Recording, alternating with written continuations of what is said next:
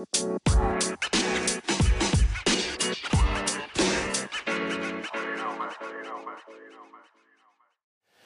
do you remember the last great meal that you enjoyed? Boy, I do. It was just a few weeks ago in Nashville, Tennessee. To celebrate Tate's graduation, we went to a steakhouse, and they had every kind of steak you can imagine. But instead of going with the ribeye or the T-bone, I decided to go with the much more sophisticated cut, the chicken fried cut. Man, I love a good piece of chicken fried steak just covered in white gravy.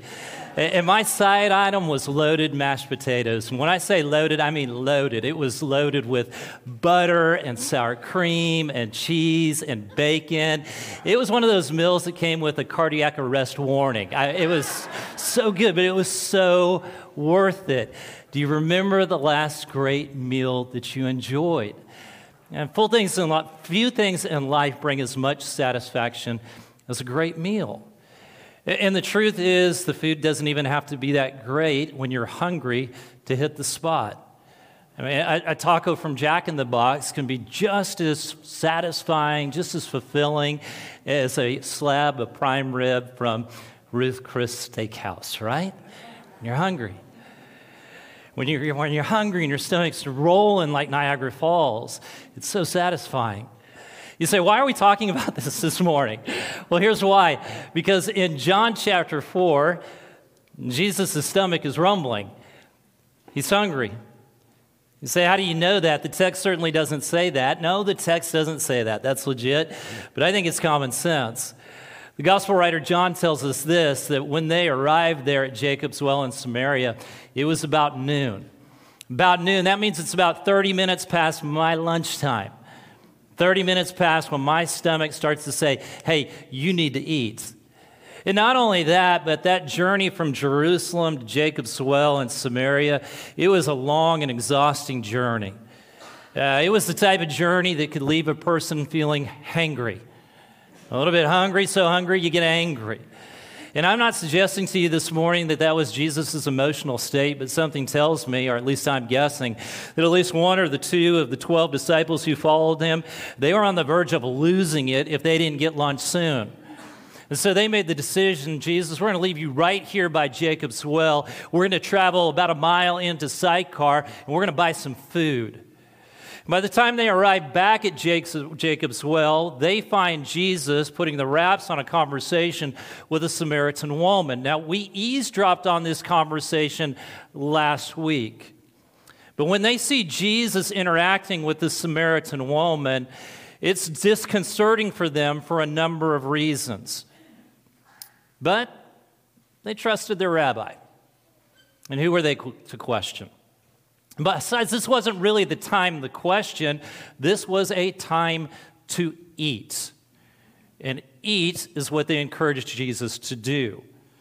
John chapter 4 and verse 31, it says, meanwhile, his disciples urged him, Rabbi, eat something. To which Jesus replied, I have food to eat that you know nothing about. And Jesus already had food.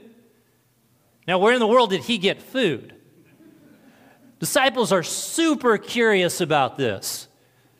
In fact, we go on to read, then his disciples said to each other, could someone have brought him food? Hey, Peter, did you see the donkey DoorDash driver drop by and deliver Chipotle to Jesus? Did anybody happen to notice if the Samaritan woman gave him some fresh home-baked cookies? No. Nobody had given Jesus anything to eat. That's what the disciples will soon discover. They will discover that his stomach is just as empty as when they left him sitting by that well to go in the town to buy food. And so why isn't he thinking about lunch?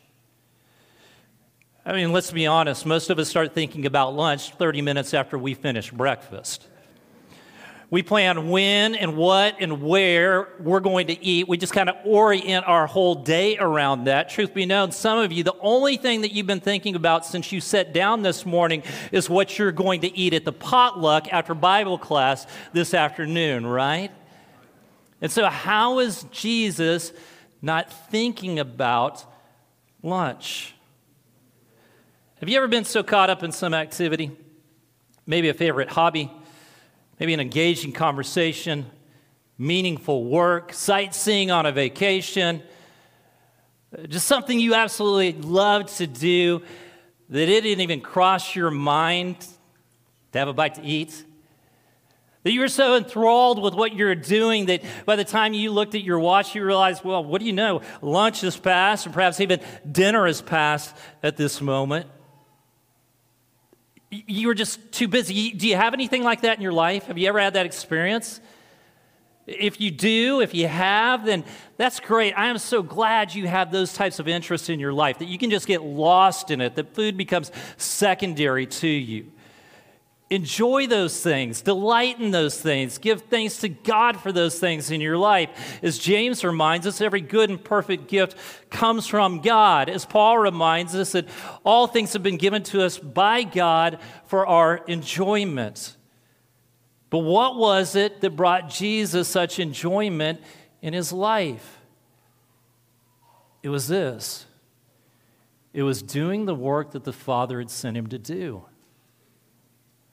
Jesus says in verse 34, "My food," said Jesus, "is to do the will of him who sent me and to finish his work."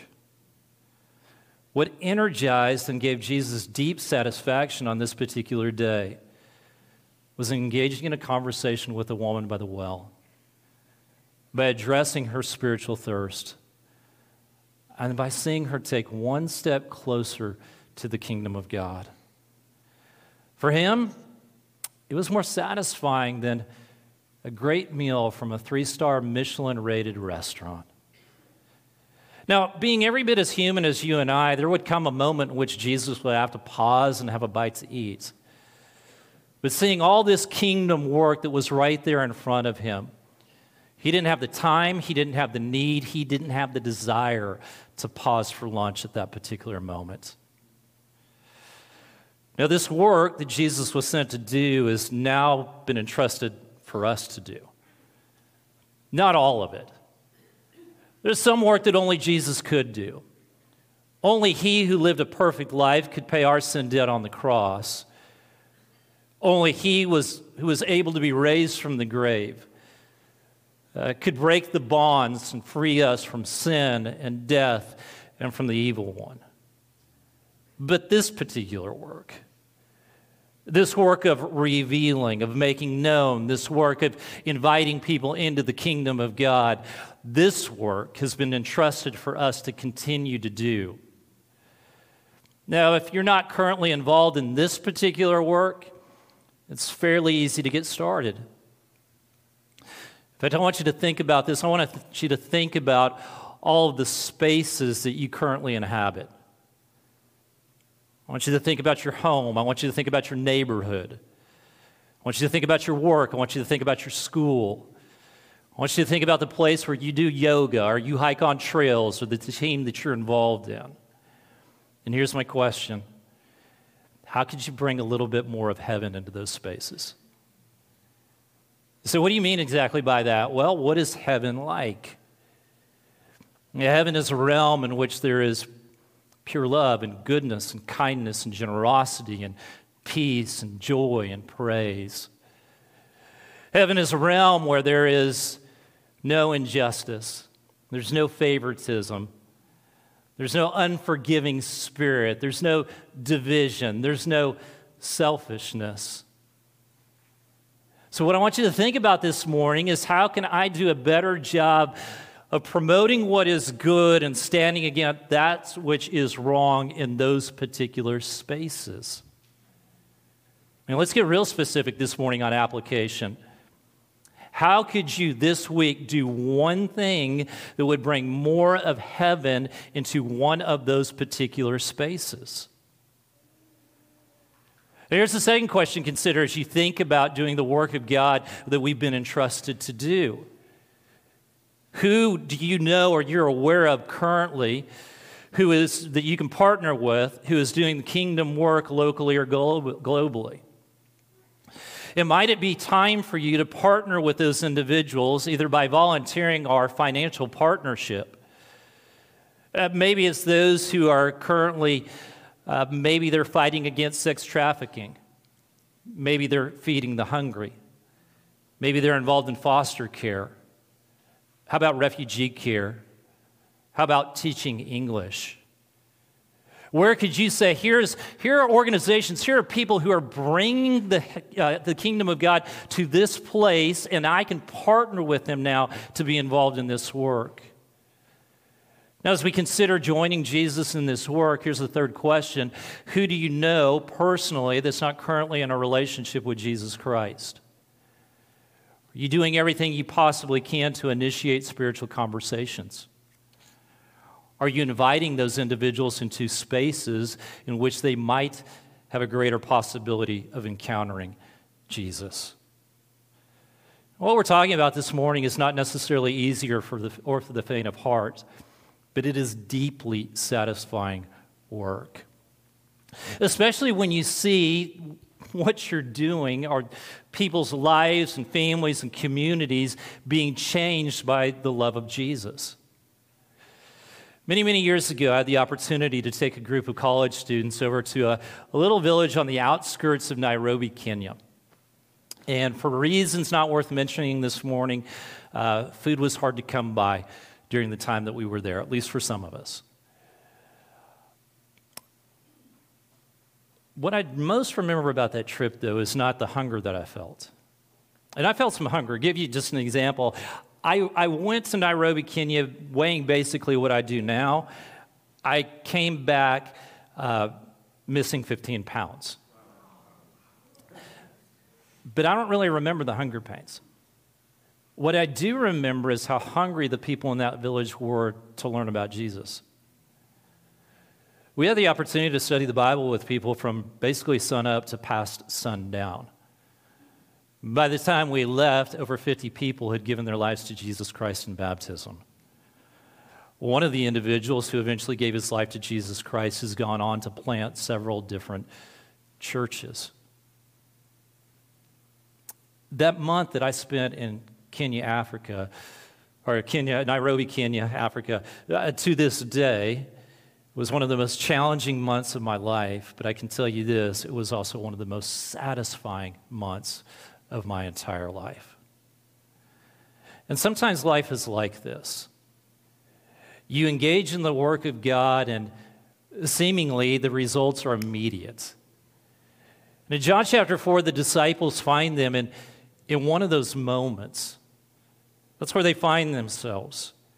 Jesus initiated a conversation with a woman by the well. She's so moved by this experience that she goes back into the town. She starts telling everybody about this experience that she's had. And all of a sudden, you have people from Sychar coming out in droves to meet Jesus.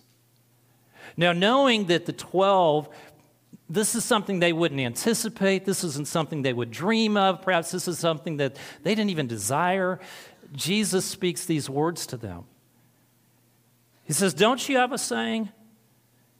It's still 4 months until harvest.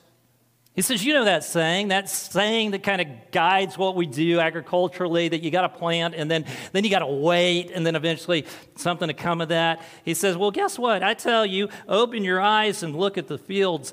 They are ripe for harvest. Open your eyes.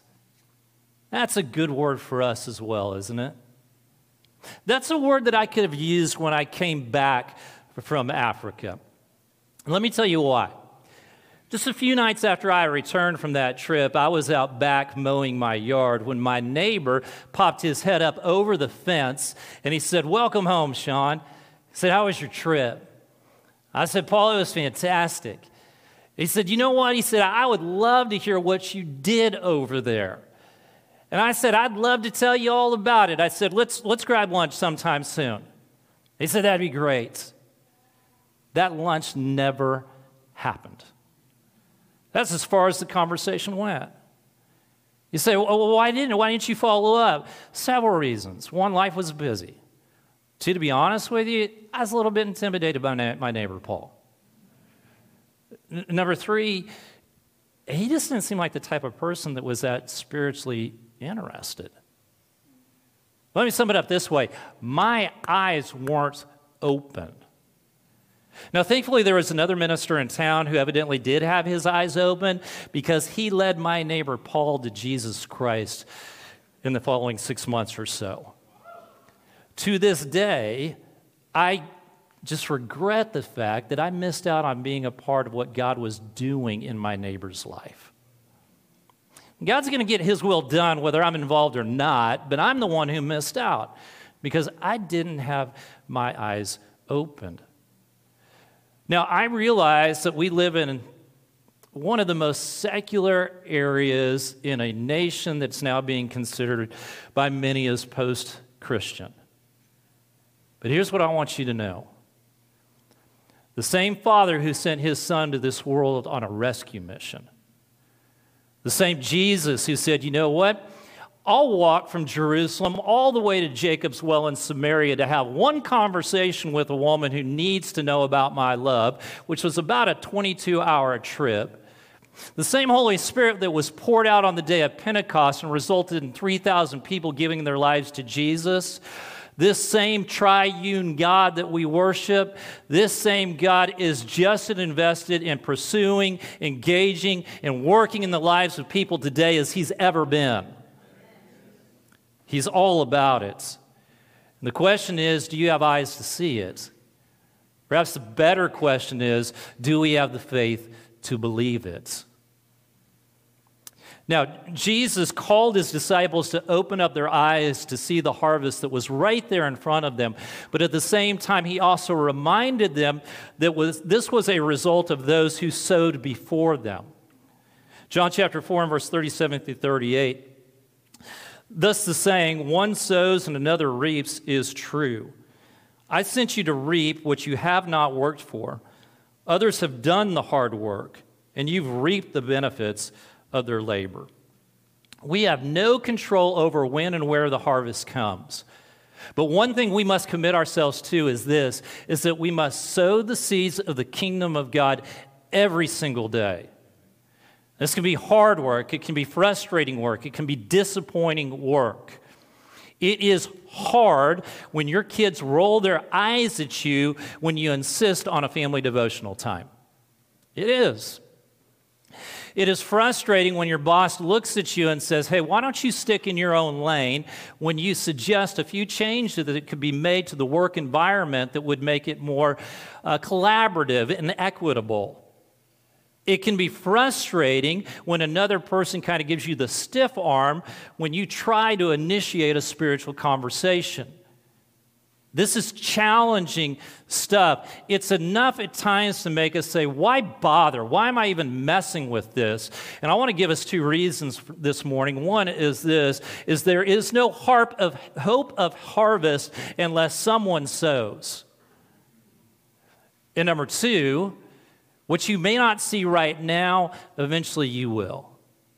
Jesus goes on to say, even now the one who reaps draws a wage and harvests a crop for eternal life, so that the sower and the reaper may be glad together. Jesus, how's that going to work?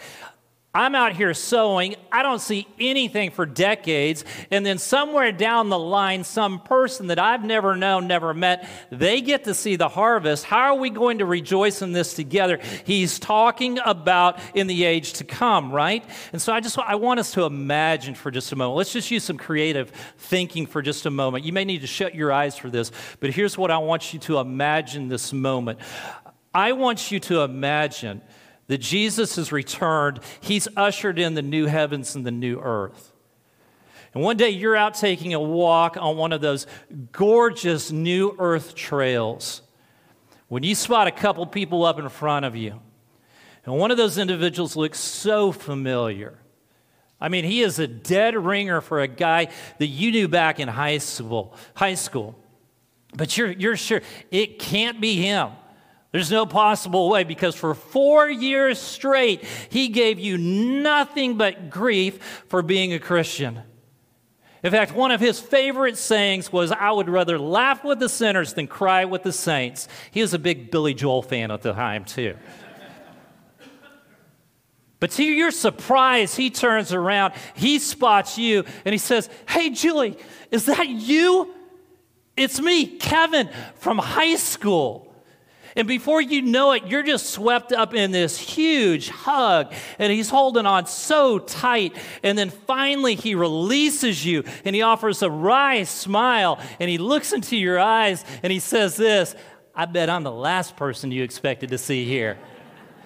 And since it's heaven and you can't lie, you say, "Well, not the last, but I'm a bit surprised."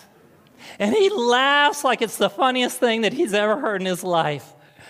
And then finally he catches his breath. And he turns and he says, "Julie, I want you to meet my friend Pete." Pete was my AA sponsor. But most importantly, Pete baptized me into Jesus Christ. And then he turns to Pete and he says, "Pete, I want you to meet Julie. Julie's the one that first created a curiosity to me about Jesus.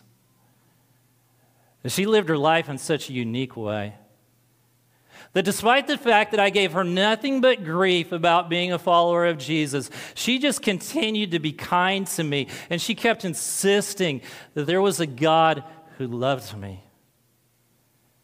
And you're caught up in this conversation. All of a sudden, somebody else starts to approach on the path. When that person gets close to you and notices the three of you, big laugh, just as big as the one you just heard. And it's Jesus. And Jesus says, "Oh, I can't believe it. Julie and Pete. And it's so good to see you three here. And didn't we make a good team? I mean, it didn't look like there was any hope for old Gary here, but then you guys got together, and the three of us, we brought him to this point of belief." And then he looks at Gary, and he says, "Gary, you're a great addition to the team. In fact, that old guy you knew in your AA group, Mike, man, he's just up the path. And he's dying to see you." And Gary says, Mike? Surely not Mike." And he just bolts down the path to meet him. Is this the way that it'll play out in the new heavens and the new earth? I don't know. I'd like to think so. But this I do know. The kingdom of God work that you do right here, right now, will create such an eternal, satisfying joy that it far outlasts or will outlive or doesn't even, just outdoes anything that you can experience in this life. And so we have to plant the seeds of the kingdom, and we have to keep our eyes open for the harvest, and the harvest will come. It will come. This fall, I believe, has the potential to be a huge harvest season right here in the Bay Area. As I mentioned to you several weeks ago, there are numerous churches within the Bay Area that are partnering together to work on an initiative that will launch on September 24th called Explore God. This is a 7-week sermon series combined with discussion groups in which we will be exploring 7 big questions of life. I mean, here's a short video that'll give you a little bit more information about it, or at least describe it to you.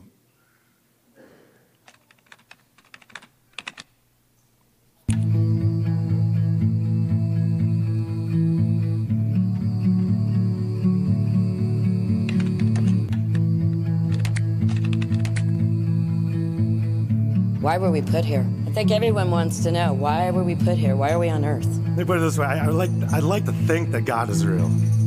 I spent so long under a storm cloud.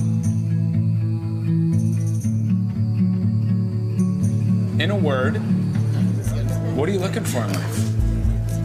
What is my life supposed to look like? What am I supposed to do with my talents and my gifts? And how am I supposed to be a part of this big, huge world with 7 billion people? Do I have any role to play in that? That's the question people are asking. And a glance into your eyes is all that I need. inclines my feet. People have a desire for a sense of wonder. People have a desire for a sense of love. People want to figure out if something's true or not and who can they trust.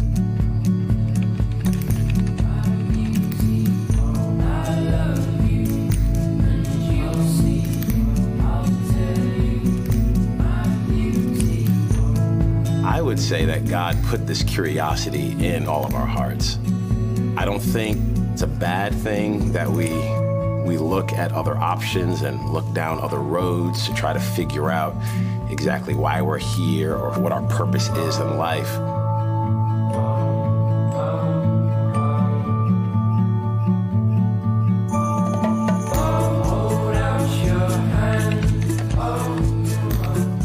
People here don't want to go to Bible study. It's not that. It's just a good conversation about life.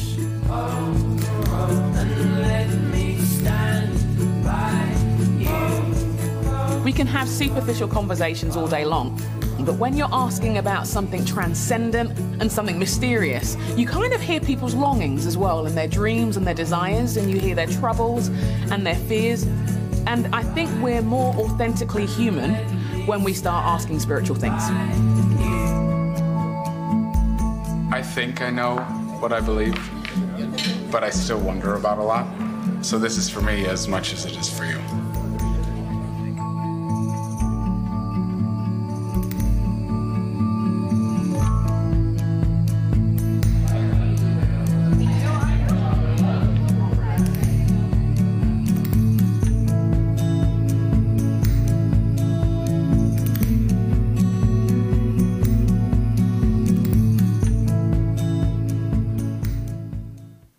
Truly believe this fall that there will be many, many people that come to faith in Jesus Christ.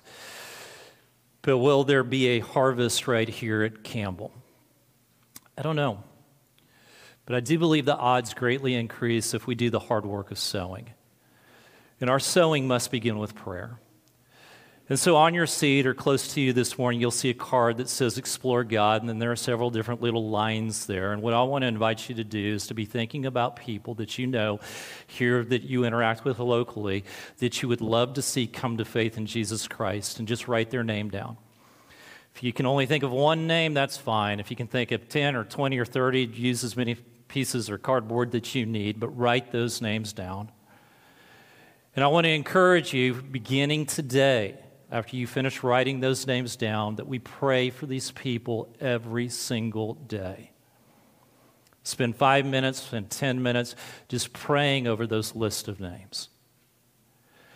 Now, the second thing that I want us to be aware of, that it is much more likely that people will benefit from this experience if they're involved in a discussion group.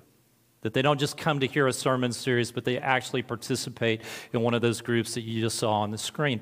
So that means we're going to need so many of you to be discussion group leaders. And I realize that might sound a little bit intimidating this morning, but it's actually much easier than it sounds. We're not asking you to lead a Bible study. We're not asking you to provide all the answers to anything.